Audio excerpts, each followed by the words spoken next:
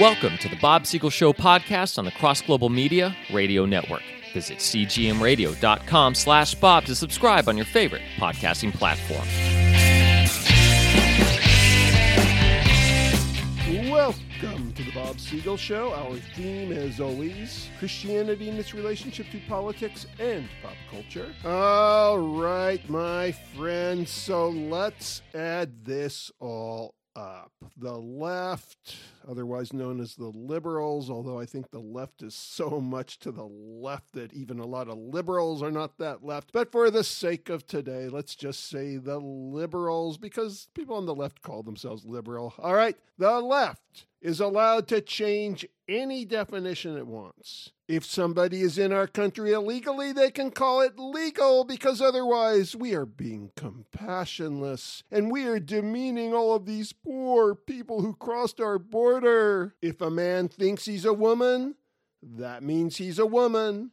If a woman thinks she's a man, that means she's a man. Excuse me, I meant to say that means he's a man. If a white woman decides that she feels like she's an African American, then who are we to judge? On the other hand, if a white person continues calling herself white but wears her hair in a way that reminds somebody of an African American, all the while claiming to still be white but merely embracing something fashionable and desirable about the black culture that she respects, well, then that is called co-opting the culture. That too is a form of racism. Okay.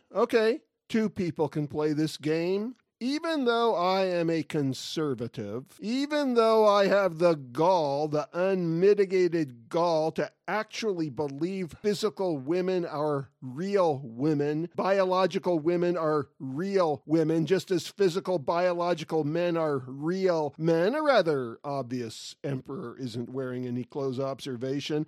And even though I believe in closed borders, unless somebody legally comes into our country, and even though I believe people can wear their hair any way they want and should be allowed to do so without accusations such as a co-opted culture, I still feel that inside, very deep inside, deep in the farthest reaches of my psyche, where I alone am allowed to define myself, where I alone am allowed to decide who and what I am, deep inside, I believe I am a person of compassion, not a racist, not a xenophobe, a compassionate person, yet not without common sense. And since today we are what we think we are, that makes me a liberal too.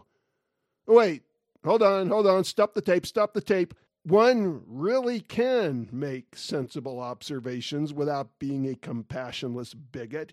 And so, inasmuch as I am not making up what I am inside, but am merely being honest, I guess I don't qualify as a liberal after all. Oh well, back to the drawing board. This is Bob Siegel, making the obvious obvious.